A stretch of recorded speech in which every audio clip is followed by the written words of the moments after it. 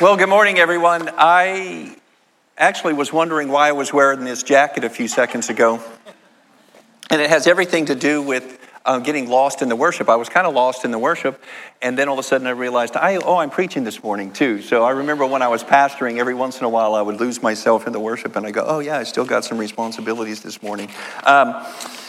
I want to tell you a little bit about myself, a little bit more than what Icky said. So I am Stan Newton, and I'm going to kind of do this Benjamin Buttons backward style. And currently I'm the interim director of Dallas Theological Seminary because my boss has ALS, and so I stepped into his position. And some of you might have remembered Willie Bolden, who used to attend this church, and I'm actually now in Willie Bolden's position too. So pastored in Houston here for 8 years prior to coming on to Dallas Seminary and ran their internship program for them, and prior to that was in North Carolina and in Washington State. Before that, I was a math and science school teacher while I was at seminary, and then, like Icky said, I'm a Naval Academy graduate, so I was a submarine officer, drove submarines around the ocean when the Russians were the bad guys for the second time. I think they're the bad guys now for the third time. If you're Russian here, sorry. Just the way I was trained. Honestly, I came to faith at the United States Naval Academy. So I am a first-gen Christian. Both sides of my family going way back, pretty antagonistic toward Christianity, although they would probably say they're Christians because I was born in the Midwest. And everybody who's born in the Midwest who's a good person, I'm a good person, was a Christian, right? So I get to the Naval Academy, and my roommate, who is actually a real Christian, brings me to an evangelism dinner, and there's a guy that says that Jesus died in my place. And I was like, what? Because I grew up in Europe. My dad was a military officer. I was son of an Air Force officer, so I've been in cathedrals, seen Jesus hanging on a cross, and just always thought church was something like a club. And I was a Boy Scout and did things like that, but church was like a little bit closer to God Club, but had no idea that God wanted a personal relationship with me. And so when I heard that Jesus died in my place on the cross, I was like, I'm in. And knew instantaneously in that moment that I'd eventually be a pastor, which was really shocking because, like I told you, I never grew up in church, and I had never been in church, and I didn't know what pastors did. I just knew that I was going to be one. And here's the really interesting thing then. I realized they spoke on stage. And all of my childhood, teenage insecurities came rushing back on me because I had developed sort of a persona on the outside to not let people in, but I was really insecure as a person. Just growing up, I was insecure as a person. My older brother, 2 years older than me, he was always bigger, stronger, faster, smarter than me. He still is bigger, stronger, smarter, and faster than me, and after all these years, richer. He's also richer than I am. So just always was kind of in that space of not feeling that I was enough. And so I'd kind of developed this persona on the inside full of insecurities. And I realized that I could keep that going in small settings with just a few people. But standing on stage with the lights, all that was going to get exposed. People were going to judge me. I used to hate walking into the cafeteria at school because it just felt like everybody's eyes were on me. I remember one day early in my Christian life, this young lady said to me, you're really prideful. And I was like, what? No, I'm insecure. And she goes, no, you're prideful because you think everybody's looking at you. And I was like, oh yeah, I kind of do think everybody's looking at me. But anyway, the whole point was I was just terrified. And that's what I want to talk about today is God dealing with those insecurities that we have. And the insecurities that we have really because of our sin, we're guilty, and our shame. We know there's something broken about us. And ironically, the solution to our problem is the very thing that we're going to run away from, and that is God himself.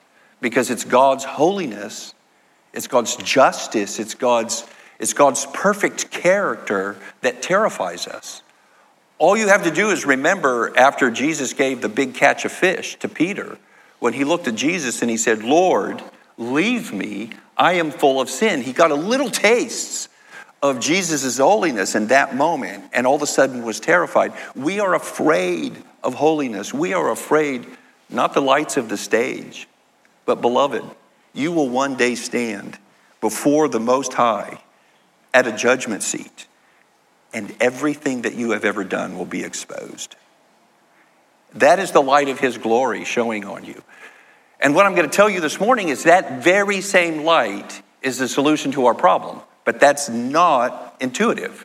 It's very counterintuitive. In fact, we think we should run away. So I'd like to talk about how God does this from Leviticus chapter 2. So I'm actually an Old Testament PhD student also. And so when Icky asked me to preach, this is the second time he asked me to preach. You weren't here the first time because he actually preached for me the first time. The first time, he thought he got exposed to COVID.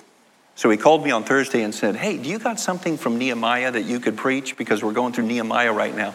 And I had nothing. But I said, yes, I do, Nicky, because I actually enjoy preaching and teaching God's word. So I said, Icky, I got it. I got you. He called me Saturday morning. I had the whole sermon ready to go, but he actually preached it better than I thought I was going to that morning anyway. So anyway, we're in Leviticus chapter 1. We're going to look in Leviticus chapter 2. And the whole book of Leviticus really is about approaching the Lord. If I had known that when I was a younger Christian, I would have read it a little bit more carefully. So the first time I read through Leviticus, I didn't grow up in a Christian home. My church was going through an annual Bible reading program, and my wife and I were very young. I was actually working over 100 hours a week in the shipyard, and I was exhausted all the time. And really, basically what I did was I came home, and I just hoped that I was going to get enough sleep to make it to the next day, to go back to work in the shipyard. And we had a little girl, Victoria, as our firstborn, and Carla was exhausted from taking care of Victoria. So we thought, what we'll do is we'll read through the Bible program, and that's what we'll do in the evenings, and then we'll go back to work. And we got to Leviticus, and no lie, both of us fell asleep while we were reading the text. Leviticus has killed more annual Bible reading programs than any book in the Bible. You know that. And so my goal, partly as an Old Testament PhD student, is to introduce Leviticus to you in the morning that you'll go, man, I'm going to go read through Leviticus because it's really, really a rich text. So let me start with this idea in Leviticus that it begins with a Hebrew letter, Vav, and that Vav is a super versatile little letter. It's the sixth letter of the Hebrew alphabet, so it could be a consonant. It could be a vowel, it could be the conjunction and it also could be a Vav conjunction, which being translated means it's continuing action from before. So how many books do you know start with the first line starting with it's continuing the action before? In other words, there's some story going on that we have to know to listen to the first two verses of Leviticus, which I will now read. This is a continuation of action. The Lord called Moses and spoke to him from the tent of meeting, saying, speak to the people of Israel and say to them, when an atom of you brings, you heard me say that, when an atom of you brings an offering to the Lord, you shall bring your offering of the livestock from the herd or from the flock. So let's step back. Can't tell the whole story of Exodus, but we're just going to zoom in like a movie into the last chapter of Exodus which is chapter 40. And if you saw kind of from a high view coming in, what you would see is all the people of Israel are standing around the tent of meeting. And there's just a little bit of action going on. And that action is Moses and Aaron and a couple of the other priests who are helping him. And the text actually says Moses is setting up the last of the tent, and I'm going to pick it up in verse 31. And it says, so Moses and Aaron and his sons washed their hands and their feet, and they went into the tent of meeting. And when they approached the altar, they washed as the Lord commanded Moses, and he erected the court around the tabernacle and the altar, and he set up the screen of the gate of the court. And so Moses finished the work. So what we just saw as we zoomed in is Moses sort of as the building inspector, as a contractor, has finished building the tent of meeting. And then verse 34, the glory of the Lord descends on the tent of meeting. And it doesn't just feel the Holy of Holies, and it doesn't feel just the holy place. It fills the whole tent of meeting, and Moses, the text says, couldn't stand there, which is another way of saying he ran out. So look at the picture. That's what Moses did. He runs out of the tent of meeting Parenthetical comment for the next thing about the tabernacle being in the wilderness. And then God calls to Moses and says, this is the Vav conjunctive. This is the beginning of the book of Leviticus. He speaks to him from the tent of meeting, saying, speak to the people of Israel and say to them, when any of you brings an offering in here. So you got to kind of picture this. Wasn't Moses the guy that was up on the mountain talking to God, and his face would get all full of shiny glory, and then he would come down and he would speak to the sons of Israel, and he would veil his face because his glory would go away, and then he would go back up to the Lord on the mountain and he would talk to God, and then he would come back down. Now Moses can't stand in there. It's because the glory of the Lord is exposing who Moses is before him. No one, everyone is outside standing there. And then the voice of the Lord says, come back. That's what he's saying. Come back. Only not you, Moses. Speak to everyone and come back. Now, if you're following the narrative of the Bible at this point, we've blown it in the garden. And there's a separation between us and God. And then we have these really nasty stories like the flood, where he wipes out a lot of humans. Or the Tower of Babel, where he confuses all of our language, as people are trying to, on their own efforts, build a way up to God. But then we get all these little snippets of God talking to Abraham, and God talking to Isaac and Jacob, and then God talking to Moses. And we're thinking, okay, well, God's talking to individuals. And then God was coming down from heaven and talking on a mountain. But if you see the move of God, he's now moved from heaven to a mountain into a tent. He's down at ground level with us, and he is saying, I want everyone to come back. Now, if that's all you get out of this sermon, I am telling you that God is saying, I don't care how distant you are from me this morning, come back. Come home. I have made a way for everyone to come home. And not only just come home, be accepted. Not just come in and kind of skulk off into a corner somewhere and hope that whoever I am never gets exposed, but actually to come in and be front and center and to be one of his glorious children. Let me pick it up in verse 3. So this is the way you got to come back. If his offering is a burnt offering from the herd, he shall offer a male without blemish. He shall bring it to the entrance of the tent of meeting, that he may be accepted before the Lord. He shall lay his hand on the head of the burnt offering, and it shall be accepted for him to make atonement for him. Then he shall kill the bull before the Lord, and Aaron's sons, the priests, shall bring the blood and throw the blood against the sides of the altar that is at the entrance of the tent of meeting. Then he shall flay the burnt offering, cut it into pieces, and the sons of Aaron, the priest, shall put fire on the altar and arrange wood on the fire, and Aaron's sons, the priest, shall arrange the pieces, the head and the fat, and on the wood that is on the fire on the altar. But its entrails and its leg he shall wash with water. And the priest shall burn all of it on the altar as a burnt offering, a food offering, with a pleasing aroma to the Lord. Now there's a couple words in there that you need to pick up, and the number one word is acceptable. You don't catch anything else from all the details of the way to offer an offering. The whole point of it is so that you would stand in the presence of God accepted. That's what he's saying. He's saying, come back and you don't have to pay for anything. Come back and you need to confess your guilt and your sin and your transgression, but you don't have to pay. Somebody else is paying for you. There's a substitute. But beloved, you're accepted. God is extending his grace to you to accept you. That's beautiful. Now, what you have to do is admit your position before him.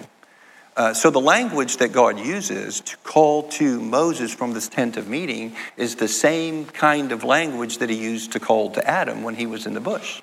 When he says, where are you? What God is asking in the garden after Adam sins is, where are you? You need to come back. But Adam goes, I'm naked. Who told you you were naked? Well, we know it. So this isn't in my notes. I'm just going to help you all out with marriage here. Nakedness is not just physical nakedness in the scriptures. It's actually exposure inside. How do we know this? Because when Noah's sons see Noah naked, we've all been in junior high gym class together and had to shower, right? We all know the plumbing.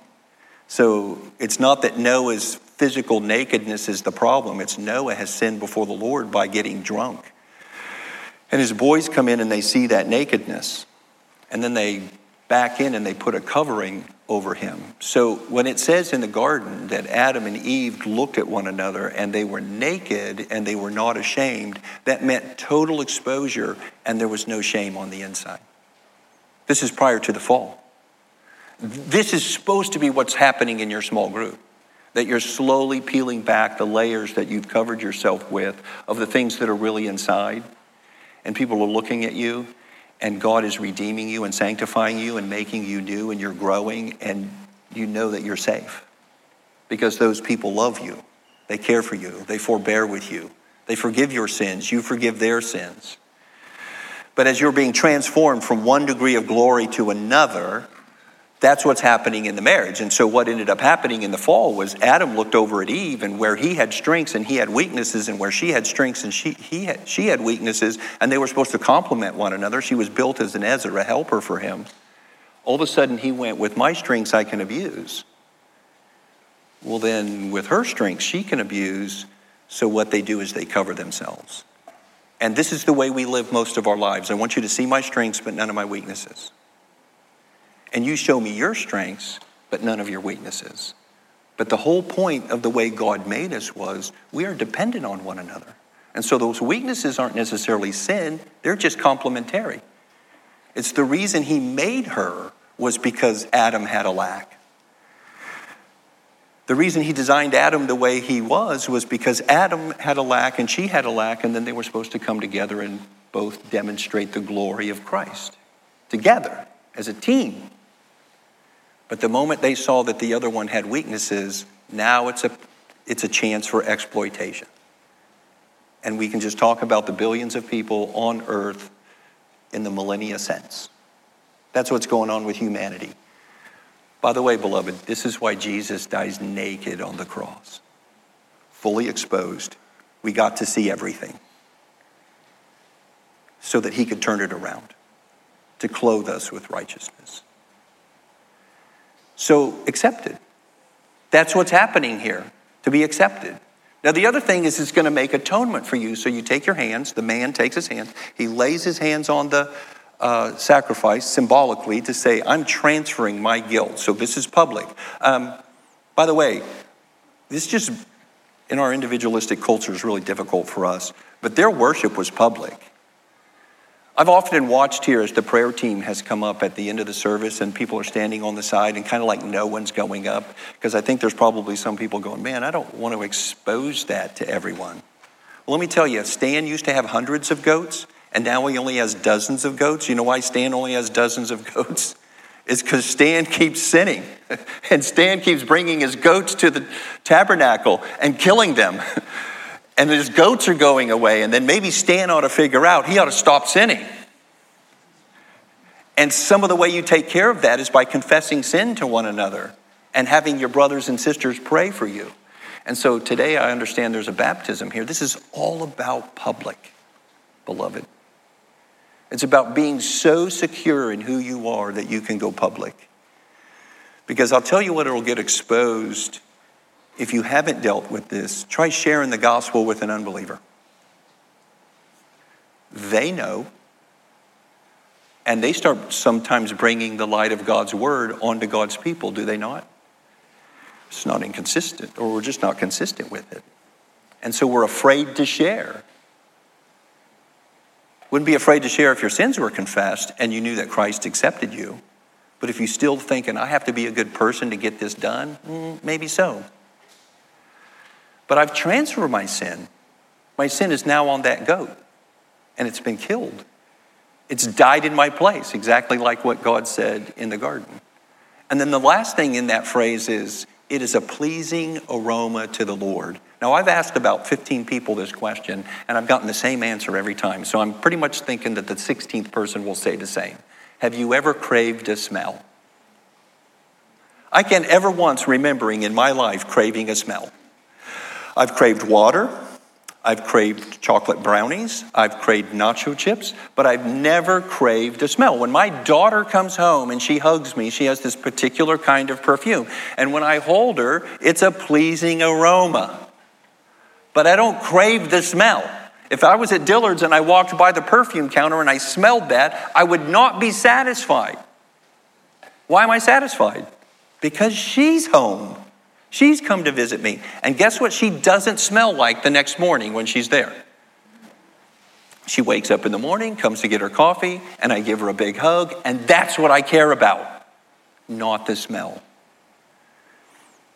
The smell is just a way to say that God is really happy you're standing in front of him. Really happy that you're there. And by the way, in the ancient world, this text would have been so far different than anything that they ever read. And the reason that is because they gave sacrifices to the gods so the gods could eat them. The gods ate the sacrifices, and they kind of viewed the altar as like a Star Trek thing. So when you burned the sacrifice on the altar, then it kind of got like beamed up in the spiritual world, and the gods ate the food. It's very clear in the book of Leviticus that God is not eating anything we're given to him. In fact, the reason it says it's a pleasing aroma to him is because he's not eating it. He's just, in a sense, smelling it, like when your prayers go up. So the book of Leviticus is all about a very, very different sacrificial system than anything that they saw in their world. Because if you read the ancient Mesopotamian flood narratives that parallel the Noahic flood narrative, the gods actually are like frustrated because they've wiped out humanity on the earth, and all of a sudden one of them goes, who's going to feed us? If you've ever read your Old Testament, doesn't Yahweh say numbers of times, I don't eat the things you bring me. I don't need to eat the things you bring me. I'm just glad you're here. And so this pleasing aroma is saying, not only are you accepted and your guilt has been transferred, but I am really happy that you're here, but I didn't do this for me. I did this for you. I didn't move in the relationship. You moved in the relationship. I'm bringing you back. This is beautiful. A lot of times I listen to some modern worship songs and it's like, man, God, we are down here and we are righteous and we're just waiting for you to do something. And I'm like, I think you're missing the point of the book he gave us. The book was, he came down and fixed everything for us, and he's waiting for us to come back. He's waiting for us to come back. Now, I said earlier that Adam is the one that had to do this. I want to go deep here and I want to go grizzly. Because the term Adam in the Hebrew means man, and that's exactly what it says in Leviticus 1. And only men are allowed in the tent of meeting, so we have to ask ourselves, why did he say that? Well, it's really hard to read this text as a modern American if you don't understand the world they lived in and how radical it was for them. So in the ancient world, no one was allowed to see the sacrifices. And no one was actually allowed to read the text. There was a thing they used to put in the graves with Egyptians called the Book of the Dead. And it's the source of a lot of mummy movies where they find a Book of the Dead and they read it and then everything starts coming back to life. And that was kind of the idea of reading the spells and the witchcraft stuff of the Book of the Dead. And so things would come back to life. But you were never allowed to share that with your dad, and you were never allowed to share that with your son. So if you knew the spells that went into the Book of the Dead, you couldn't read that, even to your dad or to your son. Now, in a patriarchal culture, to not tell your dad something and not tell your son something, that's really special. But the general idea in the ancient world was that the common person was not only not allowed to see the sacrifices, they weren't even allowed to read the text that described them. And God gives the book of Leviticus to all of Israel. So if you've been watching The Chosen, and I highly recommend that you watch The Chosen, it's a really good show about the life of Jesus, you see Mary Magdalene trying to learn Hebrew because the first century Jews didn't allow women to read. They weren't allowed to read the text. The men had to read the text and explain it to them. So first century, you got mansplaining of the Bible to women. Right? Only that's not the way the Jews always practiced. That was first century Jews. The Jews that received this text, the women read. And so the men and the women were actually, the common people were reading the very text that described the way the sacrifices to go. This would have been so radical in their world. And not only that, they got to read the text about how the priests were supposed to act. And so the church ought to be reading the Bible on how the pastors ought to act, not the other way around. In other words, the Word of God is given to everyone. Leviticus is saying the Word of God is given to everyone to read. From the very beginning, men and women, you ought to be reading this. But why Adam? Because God is reestablishing leadership that Adam failed in the garden. So he's standing there, and she's talking to the evil one, and the evil one deceives her, and she reaches out and plucks the fruit and eats it, and then hands it to Adam. And Genesis 3 says, who was with her? He wasn't somewhere else. He was standing there watching the whole thing, failing in his leadership. God, through the sacrificial system, is saying, you guys come in here. Now, imagine this. Pastor Icky, Pastor Stan, or just Icky and just Stan. I'm not going in there. You go in there. Did you see? That was Moses. That was Moses that was afraid to go in there. This is kind of how we should all feel as men, standing outside the tent of meeting going, you sure you want to go in there? Oh, let's go get a goat. And meanwhile, Tara and Carla are behind us going, hey guys, get in there. God said, go in. Because when men fail to lead, things die. Things die in the family. Things die in the marriage. Things die in society, in your schools, in your church, because men aren't leading. And they're just standing there waiting for women to take charge and see what happens. Sometime read the book of Luke and where it puts women in such a high position. And you're wondering, why aren't the guys doing that? Because they should be. It's just a story for the last couple of minutes. The hardest thing that I do, literally the hardest thing that I do as a person, is lead my wife. Because I have to step in darkness and she is called to follow me. So she at least gets to see my footsteps. But I've got to walk back in there admitting my failure. And let me tell you something. When the man went in, the priest wasn't the one that killed the sacrifice. Did you catch that? So the man came in with a knife and he slit the throat of the bull or the goat, or he ripped the bird in half. And as he did that, and the priest collected the blood and threw the blood on the sides of the altar, the man is holding the animal, feeling its life ebb right out.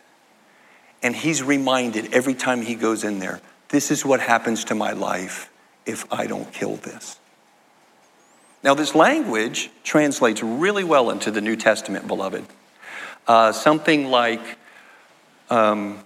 husbands, love your wives as Christ loved the church. And if you felt something die in your hands, you would know what it felt like to die for your family, or lay down your life as a living sacrifice, or take up your cross daily and follow me.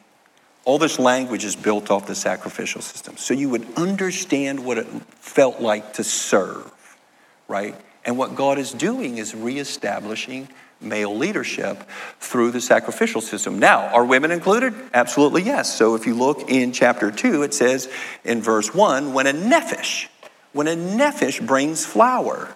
Well, a nephesh is a living soul, so that means anyone. When anyone comes in with a flour sacrifice. So now what we have is animals representing the blood is the life of the flesh, representing blood, and flour represents the bread of life. And so now you have women who do most of the grinding culturally. So the women are now bringing flour sacrifices. But notice they're not allowed in the tent of meeting. And if you read down in the text in text in chapter 2, which we don't have time for, but if you read it, she's allowed to bake a pancake. She's allowed to bake a loaf of bread. She's allowed to make muffins. She's allowed to make wafers. What it has to have on top of it, though, is a little bit of frankincense, and it also has to have a little bit of oil and then a little bit of salt, but no leaven and no honey. And often people associate leaven and honey with sin, but that's not right, because you're allowed to offer leaven and honey in first fruits offering. You know why you can't put leaven or honey in the bread? Because it tastes good. And God's not eating it. That's the whole point. No one wants to eat flat bread. You would think if you were serving the Most High, you would give him the best bread, like a Cinnabon or something. But the Lord is saying, I'm not eating this stuff. I'm only smelling it when you burn it, because what really matters, men and women, is that you come and stand in front of me. In fact, the Hebrew word for the offering is korban, which you know from the New Testament. But the word for korban is based on a Hebrew verb which means to approach, which being translated means if you believe in an omnipresent God, it doesn't matter if you're in the tent of meeting or outside of the tent of meeting. When you offer the sacrifice, God is near you. It's called an approach offering. So when the woman adds or gives the flour, God is approaching her outside of the tent of meeting, which is the whole point. God never intended to stay inside the tent of meeting. There's not like some inner circle smoky room where guys get to meet God and women don't. It's this language here in Leviticus is saying everybody, men and women, image of God, come and stand in front of him and be accepted and have all your insecurities taken care of. And it uses the exact same language. It's an aroma pleasing to God, which being translated means you're acceptable. But you have to come through sacrifice. And let me tell you, taking care of bulls and goats and oxen is a difficult job. And probably what is as difficult or even more difficult is grinding grain into flour. And women did that. In fact, if you look at what the archaeologists say when they pulled up the bones of ancient Near Eastern women, they almost always had arthritis in their wrists and their forearms and their shoulders because they were always like grinding grain with a stone. And you had to grind it before you bought it. You couldn't just burn the grain. You had to make it into flour. And what God is reminding both men and women about in this text is, let me tell you something, work is hard. And work is hard is because y'all have sinned and walked away from me. And I can redeem your work. And I can make your work new. But there's this anticipation now that's going on through this whole sacrificial system. Because going in there and bringing a sacrifice before God and killing it, I don't get to stay in the tent of meeting, do I? When I offer my flour, doesn't he expect a sack of flour the next week? So the text itself leaves us hanging in the Old Testament because we are just longing for the day when that sacrifice is a final one. The whole system was set up and they knew it. It was insufficient. Just imagine this. I kill your son, and in repayment, I give you a sack of flour. Done. We're even. I'll take a sack of flour, or I'll kill my dog, or my goat, or my bull. You go, whoa. I know better than that. Image of God is far, far, far more valuable than anything that we're dumping in front of you, God. We need an equal substitute because we know all these bulls and goats. And we know all this flour and grain is not cutting it. That's why we're doing it constantly, all the time. And so this text is really getting the Jewish people to lean forward and go, when is it going to be done? Enter Jesus of Nazareth, who steps up and leads as a man and gives his life as an atoning sacrifice for everyone. And dies on a cross. And is torn apart for you and me. For you and me, so we could come back. But I'm with you in this, beloved. It's not done yet, is it? I mean, it's done. He said it was finished on the cross, but we still are in these bodies that are racked with sin. We still live in a world where work has a tremendous amount of drudgery. So let's not just be so kind of like bent on our theology that Christ's payment for sin, which was payment in full, and absolutely one has done everything completely, has not still left us with, we are still waiting for a return. Right? We are still waiting for him to come back and make it right. We are still struggling with the things that separate us from God. I still struggle with insecurities. I still struggle with worrying about what you're going to think when I'm on stage. I still lie and cheat and steal and those kinds of things. And you do too. But this is what we know. We can stand before God and be accepted by the blood of Christ. And I don't know y'all. Been here since October. I know some of you. But if you're here today and you have never heard this message, that God is welcoming you back, come home. Today's the day. Come home. Today's the day to come stand in front of God and see that he sent his son in your place. And that death for you is sufficient. Proof, his resurrection. That God raised him from the dead and has seated him at the right hand, his right hand, and he now is there as an advocate for you, saying, this one's mine. They are clean. Let's pray. Father, just to know those words that you want us to come back, but then on top of that, to know that we can stand before you accepted, and not just accepted, that we are pleasing to you. Father, we struggle with that.